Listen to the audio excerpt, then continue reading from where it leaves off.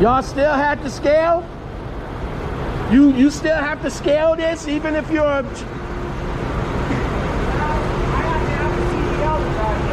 Right, but when you ask me about the scale, you still have to scale this?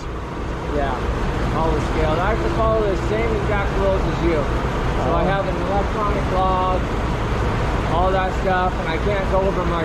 Right now, I could register this truck for probably at 50,000, but this is my son's trailer. It'll haul 37. Oh, okay. Mine's 40 foot, it just got done. It'll only haul 30,000, so I only registered for 40. I was just making sure, because they told me that was 18,000 pounds, and sometimes they don't know their... Right, they don't know the exact weight. They don't know the fucking weight, so I wanted to make sure, so I was good. It only weighed 15,000. All right, so do you have your CDLs to drive this or no? Yeah. Oh, okay. So I took it in this truck with that trailer. Okay.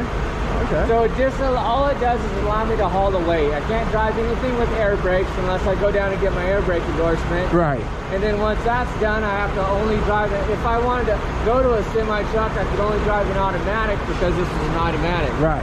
So I just got... Well, that's what they training for anyway, is automatics these days. So it's actually been kind of nice starting off with my son's trailers, because I started off with a 30 foot, then I went to this 33.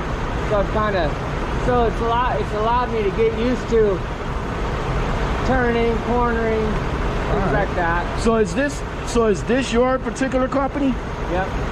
How did you start? Like how did you start? What made you start doing this? Wages. I went from $60,000 a year, and a new company bought the fertilizer plant I was running to $20,000 a year.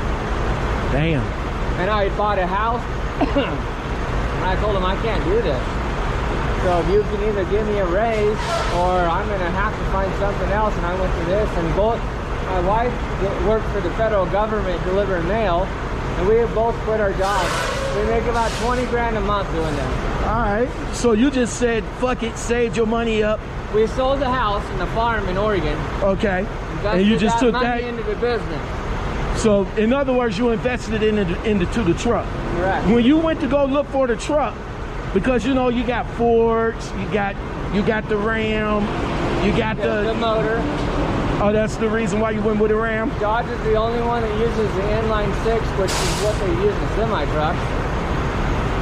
So I went with that. Their only issue I've had is the ABS sensor stuff, which Dodge is known for. They have electrical problems. Do you have to go through the scale houses too? Yep. I have to pay ITSA, everything, just like you. Follow the same guidelines. But you don't have an A though. No, I got a Class A license. Oh, you do have a Class A with restrictions. Yep. Damn it, man. Shit. That's what I need to do. And I get to pick the loads I want to pick. My wife sits at home on her iPad and finds us loads, and we get to go where we want to go.